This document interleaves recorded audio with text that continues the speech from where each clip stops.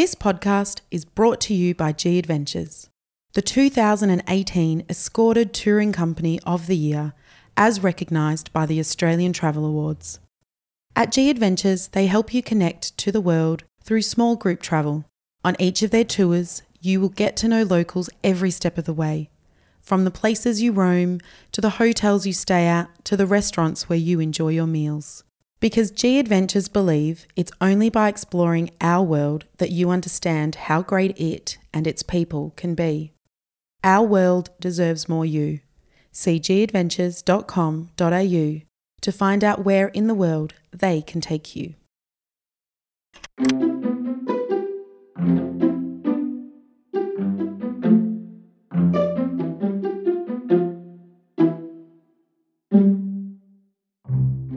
Hey there, Nathan here from Dumbo Feather.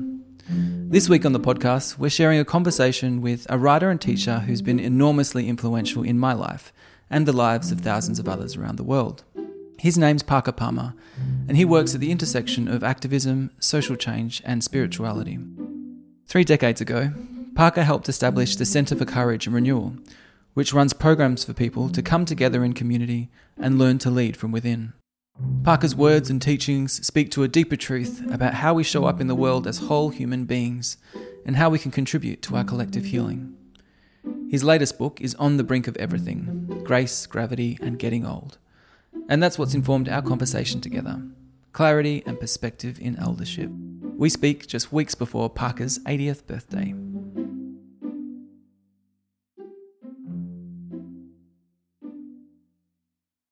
Well, let's begin with writing. I thought a good place to start would be reflecting on this process of writing, which you've been doing all your life, of course, and not just writing, but telling stories, with this beautiful vulnerability and authenticity and open-heartedness in a way that has inspired and moved people, including myself, so deeply.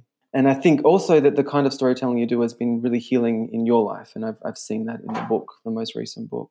And so I just wanted to start by hearing about your relationship with writing and maybe how it's changed over the decades. Yeah, well, thank you. Thank you for your kind words. Yes, writing has always been my way of exploring what's going on inside of me. And of course, the discipline of writing, if you do it that way, is to then come from that inner place out into the world in a way that leaves space for other people to find their own stories. So I think the art of storytelling that I've tried to master over the years is, how do I tell a story about my own life, an inner story that often has outer dimensions, in a way that doesn't breathe up all the oxygen in the room, but gives other people actually the freedom to breathe on their own and find out more about whatever is going on inside of them and how it connects to their external lives. So I suppose a quick way of putting it is that writing has always been very therapeutic for me, in the generic sense of that term, therapy meaning wholeness or health, or the journey toward wholeness and health. I've spent about half of my life as a pretty in-the-world person, as an educator, as a community organizer, as an activist, as the founder of a nonprofit, a teacher, etc. But I've always been right down the middle on introvert, extrovert, and I'm quite sure that if I didn't have the contemplative dimension that writing provides to kind of sort and sift through all that external experience and learn more about what kind of imprint it's left on me and how to and try to mine the nuggets that may be there. I would have gone nuts from all the externalized life. So writing has been very, very important. I think you asked how it's changed over time, and I think probably one of the changes for me has been, well, first of all, and most fundamentally, learning how to stay even closer to this inner motivation to write that I was talking about, rather than feeling that, as maybe I did a little in my early years, that I needed to suss out what the audience wanted, what the readers wanted, which of course distracts one from the inner agenda that you really want to pursue. But pretty early on in my writing career, I learned an important lesson, because the very first publisher I went to, and I didn't publish my first book until I was 40, so it's now 40 years later, and I've published book number 10. But with that very first book, the first persons that talked to me from the publisher were, of course, the marketing people, and they said, "Who is this book for?" And I said, "Whoever buys it." And they said, "Well, you know, Parker, that's not really very helpful to us, because we have to aim it at target audiences." And I said, "Well, truly, I try very hard not to write toward a target, because then I'm writing toward a whole set of assumptions or imaginings about what this or that group wants or needs to hear.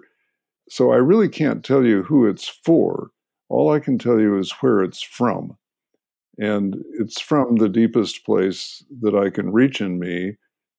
I'm figuring that if I can write from that place, I have at least a fighting chance to reach a similarly deep place in other people." And that came to me, as I say, pretty early in my writing career. I think I've just become more faithful over the years to adhering to that notion. And in fact, I have found that I'm absolutely no good at predicting who the audience will be, because the books end up having been read by many different kinds of people who come from places in the world, from life experiences, and from walks in life that I can't possibly imagine. That's exactly it. I think it's less about the demographic of a person, the kind of the superficial qualities of a person, and more so about where that person is at, where their inner life is at. And there's no way of telling exactly what you're saying. Yeah, there isn't any way of telling. And at the same time, I think an interesting paradox is that the deeper we are willing to go into the well of our own experience, the more likely we are to hit the aquifer that feeds all the wells, that groundwater, that common source, because it turns out that at that level, we human beings, despite our demographic differences, really do have a lot in common. Yeah. There's this beautiful quote by Cheryl Strayed, the memoirist. She says that when we're speaking with the truest, most intimate voice, we are speaking with a universal voice. Yeah, I love that.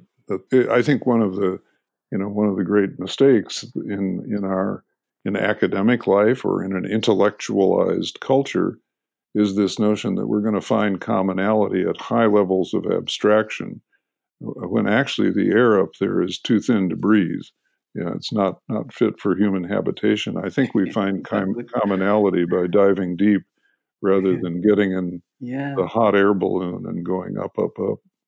I was surprised to learn that writing came to you as an accident. You said it came as somewhat of an accident and yet not an accident at all. Yeah, right. So I was the first person in my family to go to college, and I just did not come from any sort of intellectual heritage. I came from people who valued education, but they were either blue-collar folk or business folk. My dad had a high school education. My grandparents had less than that. And so I never had a self-image as someone who would write a book or who even belonged in some of the institutions that I ended up attending, like the University of California at Berkeley, where I did a PhD. I always felt like kind of an outsider, even a fraud in those settings, and kind of walked around with the feeling that if they ever found out how dumb I am. They'd kick me out, But I never let on, so they let me they let me stay, and I was I think I've always been powerfully drawn to learning, and so I did start writing in my 20s, but I never imagined publishing anything.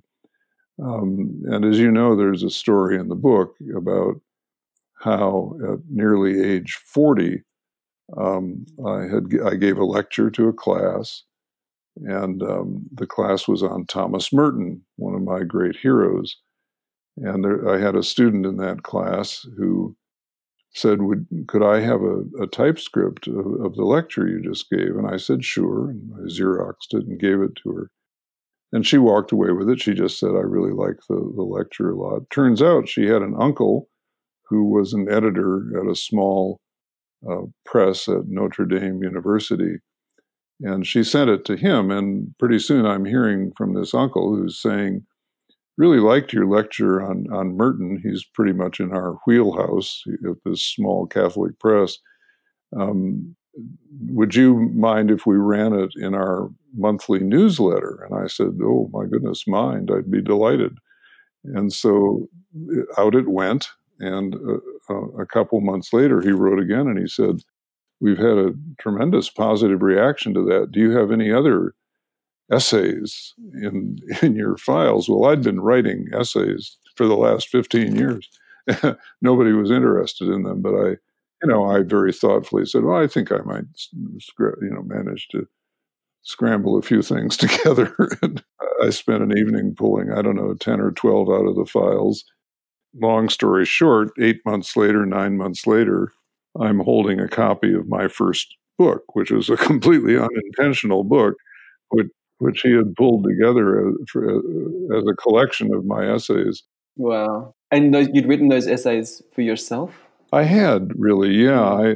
I just loved writing because, again, it was such a life-giving exercise for me in sorting things out and sorting out my own life and my own experience. And I just remember when the package came with that first book in it, I thought, well, I guess I can write a book. I guess I've been writing a book all along. I just didn't know it. And the next couple of books came pretty quickly after that because I guess they did. Okay. Yeah, so that book was published in 79 or 80, and the next one came in 81, and the next one came in 83. It happened that I got a sabbatical in there and had plenty of time to write a couple of books in a very supportive environment. Yeah. So I guess it didn't take much to light my fuse. But then, I sort of ran out of ideas, and it took me a while to restock the pot. And I was doing other things in the meantime. I want to talk about being on the brink now. I love this title and the perspective you have at this point of your life. As you say, have turned 80 or about to turn 80? I'll turn 80 on February 28th, so it's coming soon. Very soon. Oh, how special! Yeah. And you write how you were surprised by the fact that you like being old. You've lost the capacity for you've lost the capacity for multitasking. You're done with big and complex projects, and more aware of the loveliness of simple things. I mean, that's really everything. Do you think we have to wait to be old to get there, to older? I don't think so. I think I'm a slow learner, and a lot of people learn faster than I do.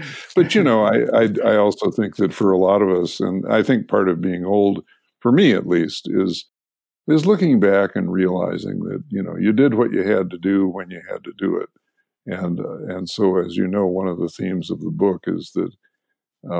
I like being on the brink because I can look back and I can see how everything fits, and that what I've done over all these years is to weave a fabric of life, and even the threads that I put in 10, 20, 30, 40, or 50 years ago that maybe in the moment wished I could rip out, they somehow contribute now to the overall resilience of that fabric and even to its beauty.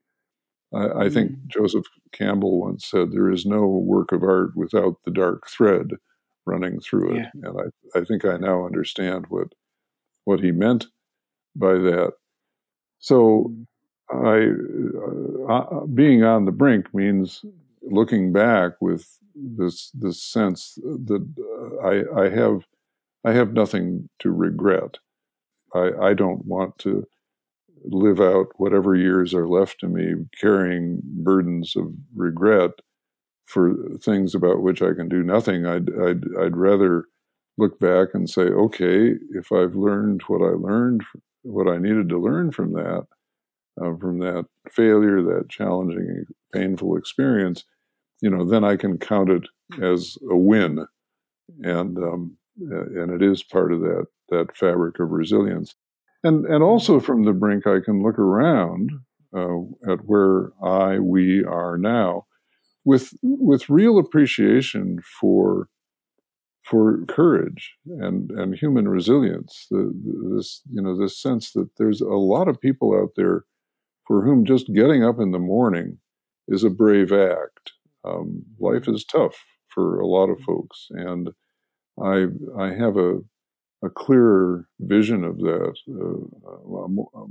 I'm more open-eyed to that, I think, than I used to be, and look around with great gratitude for the gift of life, and realizing that while there are old people who bemoan their age, my attitude is I'm one of the lucky ones. In the course of human history, not a lot of folks made it this far. I have friends who didn't make it this far, and so I'm one of the lucky ones, and I count my blessings in that regard on a daily basis. And from the brink, I can also look ahead, and I find myself doing that in a way that is surprisingly free of fear. As I say in the book, I have no bad memories of wherever it is I came from, and so I have no reason to be afraid of wherever it is I'm returning to. And since I do love the natural world, one thing for certain is that I'm returning to the world of nature, the lakes of northern Minnesota and Canada, the northern lights, the stars in the sky, which, keep recirculating the same atoms that all of this started with, which are also in us. And I think, okay, if that's where you go, Parker, for renewal every year, as I do, go to the wilderness, that's what you're going back to. So what's the big deal? Yeah, that's incredible. And I had a question here about fear, and it's funny you say that, because I think fear is such a narrative for our elder years and what happens next. And I think that fear comes from, as we know, the ego, which is another thing you write so beautifully about. And just hearing your reflections on not having the fear at this stage of your life suggests to me that dissolving of the ego in your own life. I think that's right. I mean, I think that's, daily work, because there is, as you know, there's a piece of this thing called ego that we kind of need. I don't want to dis-ego altogether, but there's the overweening ego that says that, I'm the most important show in town, when in fact, that's a long way from the truth.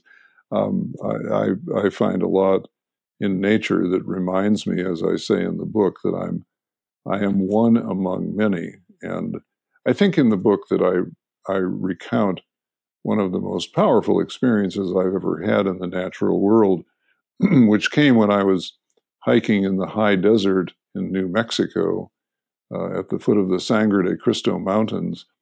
And I was at a place out in the desert where there were no human structures or activities in sight. I was very aware of that because I was trying to keep from getting lost. So I was looking for natural landmarks that would guide me back to the cabin where I was staying.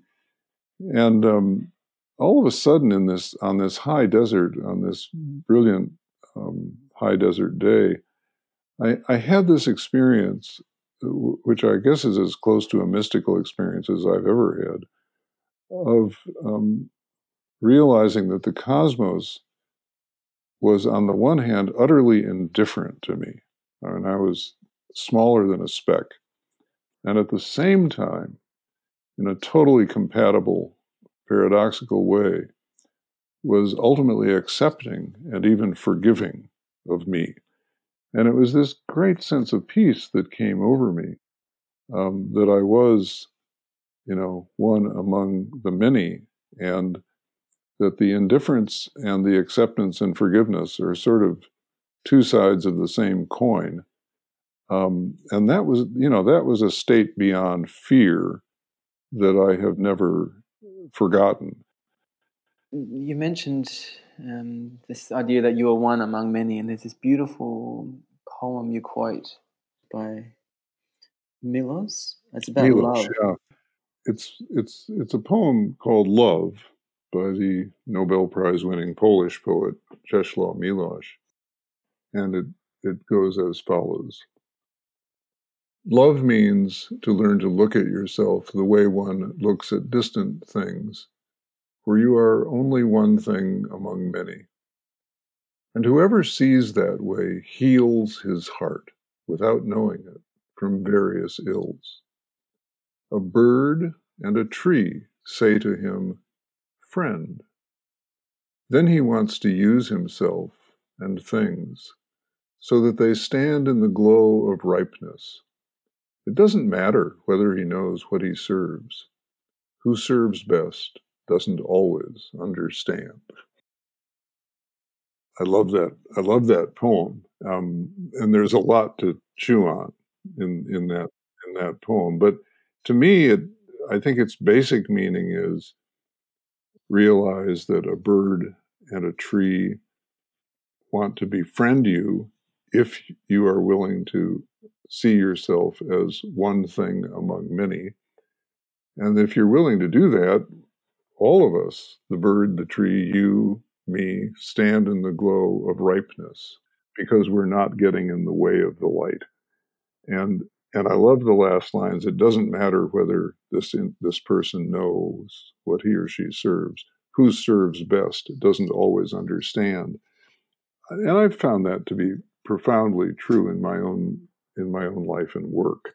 The lecture you give that you think is a complete bomb because the audience reaction isn't terrific, and a couple of years later someone comes up to you and says, that lecture changed my life, and it turns out that unbeknownst to you, that person was why you were there, and the other 300 people fade away. Yeah. Yeah. And poetry is something that I've only just come to discover in the last couple of years in my life as something, I don't know, incredibly potent and healing, and how it forces us to pay attention to language and a particular view of the world. And I know it's had a really rich role in your life as well. And I think you've had poetry in your life for a long time.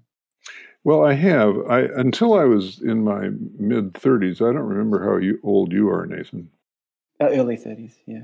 Yeah, so I was about your age, and I had the gift of taking a poetry class from a really brilliant poetry teacher when I was about 35, and I had taken a year off to return to the student role at this adult study center, this Quaker Living Learning community, where I ended up spending another decade as dean of studies. But when I was an adult student there, and suddenly out of the teacher role and back in the student seat, I had this brilliant poetry teacher who taught poetry in a circle, dialogue style, never sort of saying, what did the poet mean, which is an academic exercise, but what does the poem mean to you? What does it evoke in you? How do you intersect your own experience with the experience in the poem?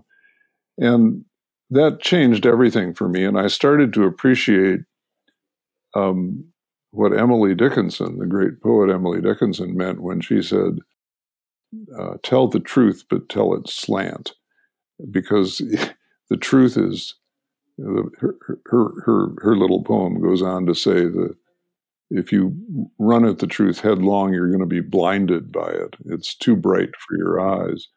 But if you look at it on the slant, and if you receive the truth on the slant, you might have a chance to catch some of it. And I think that's what the poets do. They tell the truth, but tell it slant. And they give us a chance to look at things out of the corner of our eye.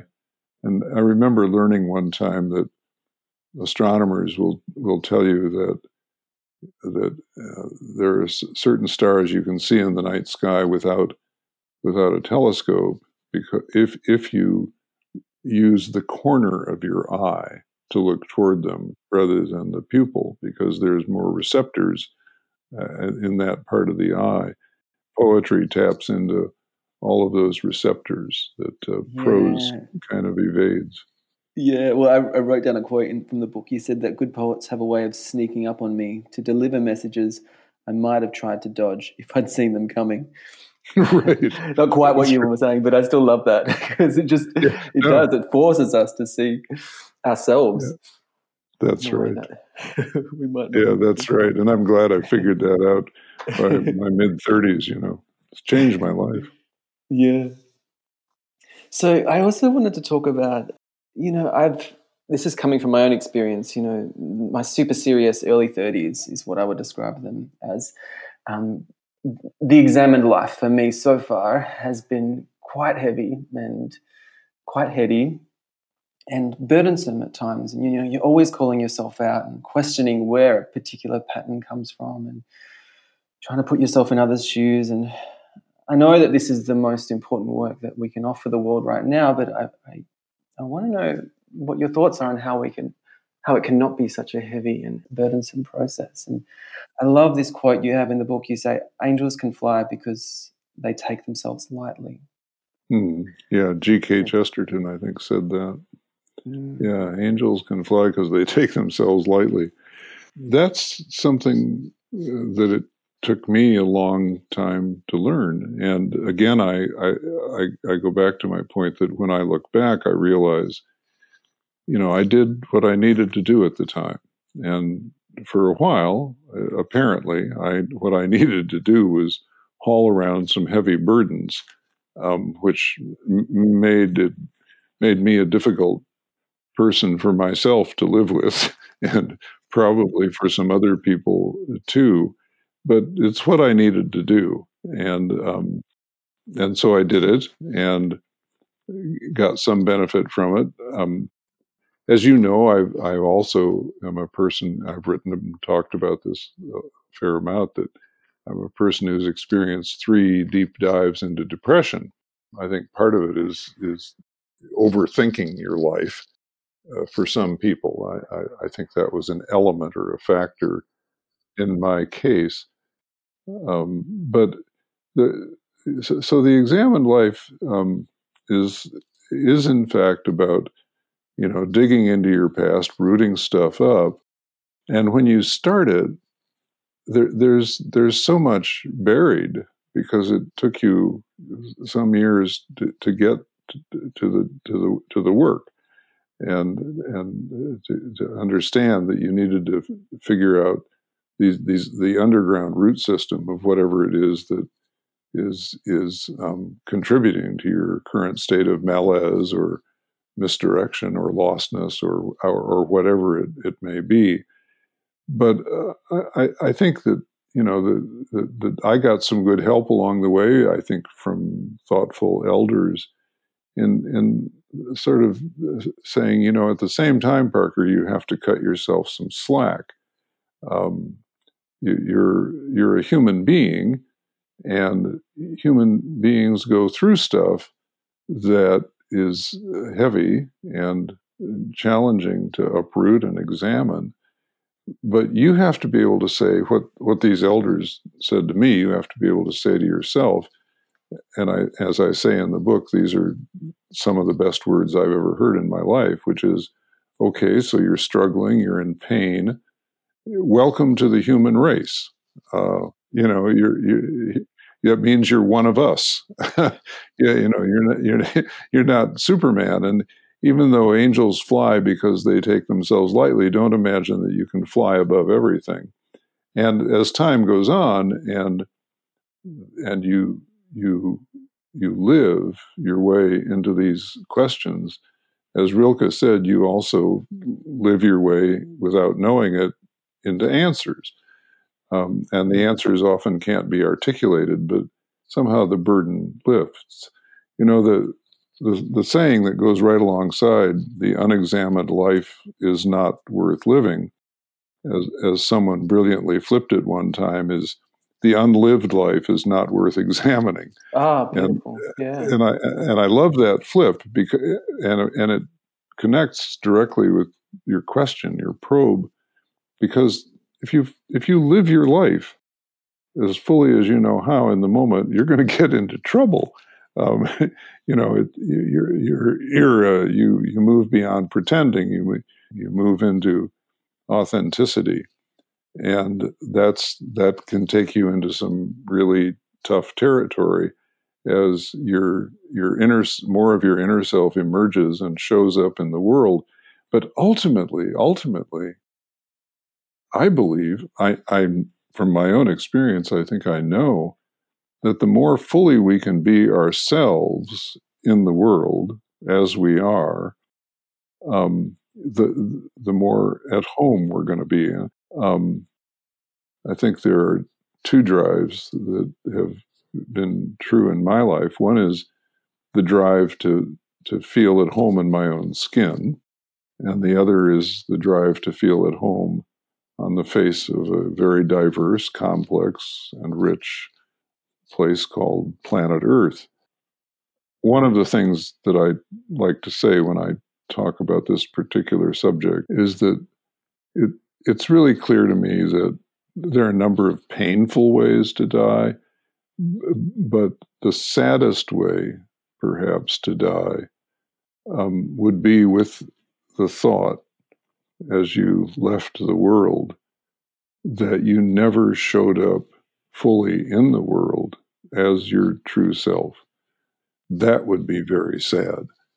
But if I can feel that I made my best effort at showing up with really the only gift I have for the world, which is the self I was created to be, then I think I can check out with a sense of satisfaction that I wasn't wasting my time or anybody else's. That is the message that everyone needs to hear right now. And a part of me gets frustrated that not everyone is going to get to hear that. And yeah, I wish more people got to wrap their ears around. I share your sadness that there are many people who won't understand that and who will live masked lives or behind a wall their whole lives and experience that sadness over a long lifetime, not just when they check out. But my thought about that is this is inner work that each of us has to do for ourselves, and there are forms of community that can help us do that inner work. And so I think, the task for some of us, and as you know, I've turned some of my attention, my time and energy to this task, is creating those kinds of communities or circles or pockets of possibility where we can, in fact, gently support each other in that inner search that's so very, very difficult. Yeah. And what I've loved about your work and the Centre for Courage and Renewal is that you've shared these toolkits with us around holding people in community.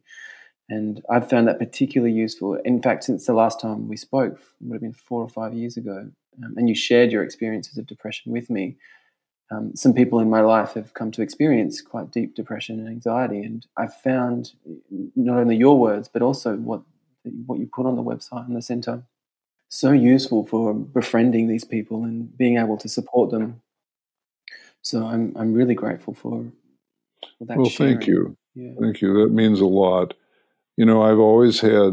I've had a very deep belief from a very young age that I was called not only to generate ideas and put them on paper or into the air with talks and so forth. But I was also called to put wheels on ideas as often as I could, so to actually create vehicles that people could use that are animated by these ideas, but that people could drive in their own directions towards their own goals. I don't have any idea where it is that other people ought to be headed. That's their call to make. But to provide them with a vehicle, a communal vehicle that can, support those journeys that we all have to make is to me part of my calling. Yeah, so special. I also wanted to just explore, one of the most inspiring things about you is the advocacy and contribution to cross-generational work and conversation. And you say that when old and young connect, it's like joining the poles of a battery. And I think that's also one of the greatest learnings that we can have right now in our time is this more of sharing of wisdom between different generations.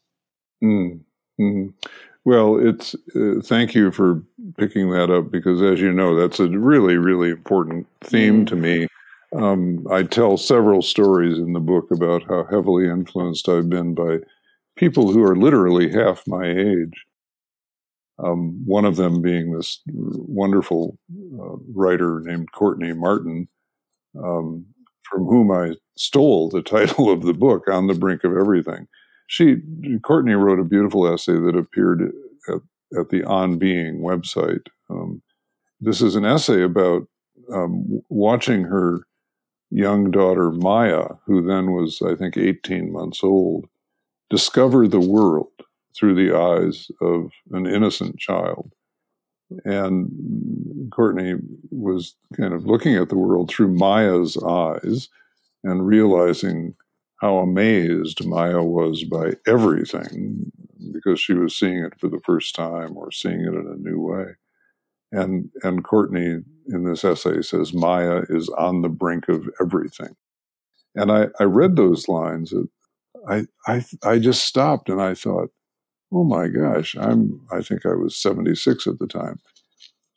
I have this in common with an 18-month-old girl, that I too am on the brink of everything, and I'm seeing everything with new eyes. And so I wrote to Courtney and I said, I'm putting this book together about aging. Can I steal that line from you? And she very graciously said, of course I could. To me, this intergenerational exchange is absolutely essential to my well-being as an old person, and it saddens me greatly that we have these very strong age segregation structures in our society, where elderly people are actually tucked away and often tuck themselves away before they really need to, and are systematically cut off from opportunities to interact with younger folks. It's very exciting to see certain developments in the more enlightened parts of our country, where, for example, a college will collaborate with the building of a facility for aging and ill people on the edge of its campus, and students can do oral history projects, with survivors of World War II or Vietnam or whoever, or even of the Great Depression, and elders can teach and feel valued for their experience, and they can also ask questions of the young about what's going on these days, and the benefit is huge. But one of the things I say in the book is that I really think the power lies in the hands of the elders to cross that fear gap, where the elders are saying these young people couldn't possibly be interested in me, and the young people are saying, I don't know how to talk to an old person. It's kind of scary, and they seem judgmental and all of that. And it's this gridlock of fear that once you start to unlock it, some wonderful things can happen. Wow. Well, thank you for the book, first of all. Thank you for the perspective you bring in that work. And I'm looking forward to the next one. Thank you. Well, thank you, Nathan. I love Dumbo Feather. I love your spirit, your questions, and the things that interest you. And I'm curious, actually, how you're spending your 80th. How I'm spending my birthday? Yeah. Yeah, well, I have designed the birthday party I wanted, which is that I have two sisters who live in Chicago, which is about 3 hours away. They are coming up here to Madison, Wisconsin. We are going to be joined by my beloved granddaughter, who's 27 and who lives here in town, and her boyfriend, a young woman, a remarkable young woman whom my wife and I helped raise. And we're going to sit around and tell family stories. My granddaughter is very eager to hear my sister's versions of these family stories, because in my version of these stories, I always win, but she knows that's baloney, and she wants to hear my sisters rag on me for a while. With you in the space, that's going to be very interesting. It's going to be a Parker roast, and my wife Sharon will of course be involved in that, and so we're gonna eat a lot of good food and have several cakes as far as I'm concerned. Oh, beautiful! My wife is a health food nut, so I'm fantasizing right now. This really. The cake thing isn't really going to happen. Yeah, we'll probably have free, dairy free, all the things. Yeah, right, or rice cakes or something. Rice cakes, yeah. It is going to be fun. So we'll have a happy birthday. Thank you very much. Love my sisters a lot, and I'm eager to share this with them.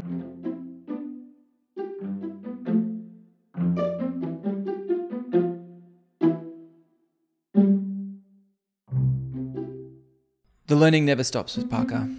A huge thank you to him for all he's shared across the years, and be sure to check out his latest book, On the Brink of Everything. You can read our first interview with Parker in issue 44 of Dumbo Feather magazine, or see more of his work on our website. This podcast was produced by Lizzie Martin, and the music you hear is by Dennis Liu. For more conversations with extraordinary people, subscribe at dumbofeather.com. We deliver worldwide. This podcast is supported by our friends at Impact Investment Group and Giant Leap, a venture capital fund that invests in businesses doing good in the world. One of Giant Leap's key themes is health and well-being, which means that they look for innovative businesses improving physical and mental well-being in communities. Impact Investment Group is also a B Corp, a group of businesses dedicated to social and environmental change, while still making a buck. You can read more about Impact Investment Group by visiting dumbofeather.com/by Better by B.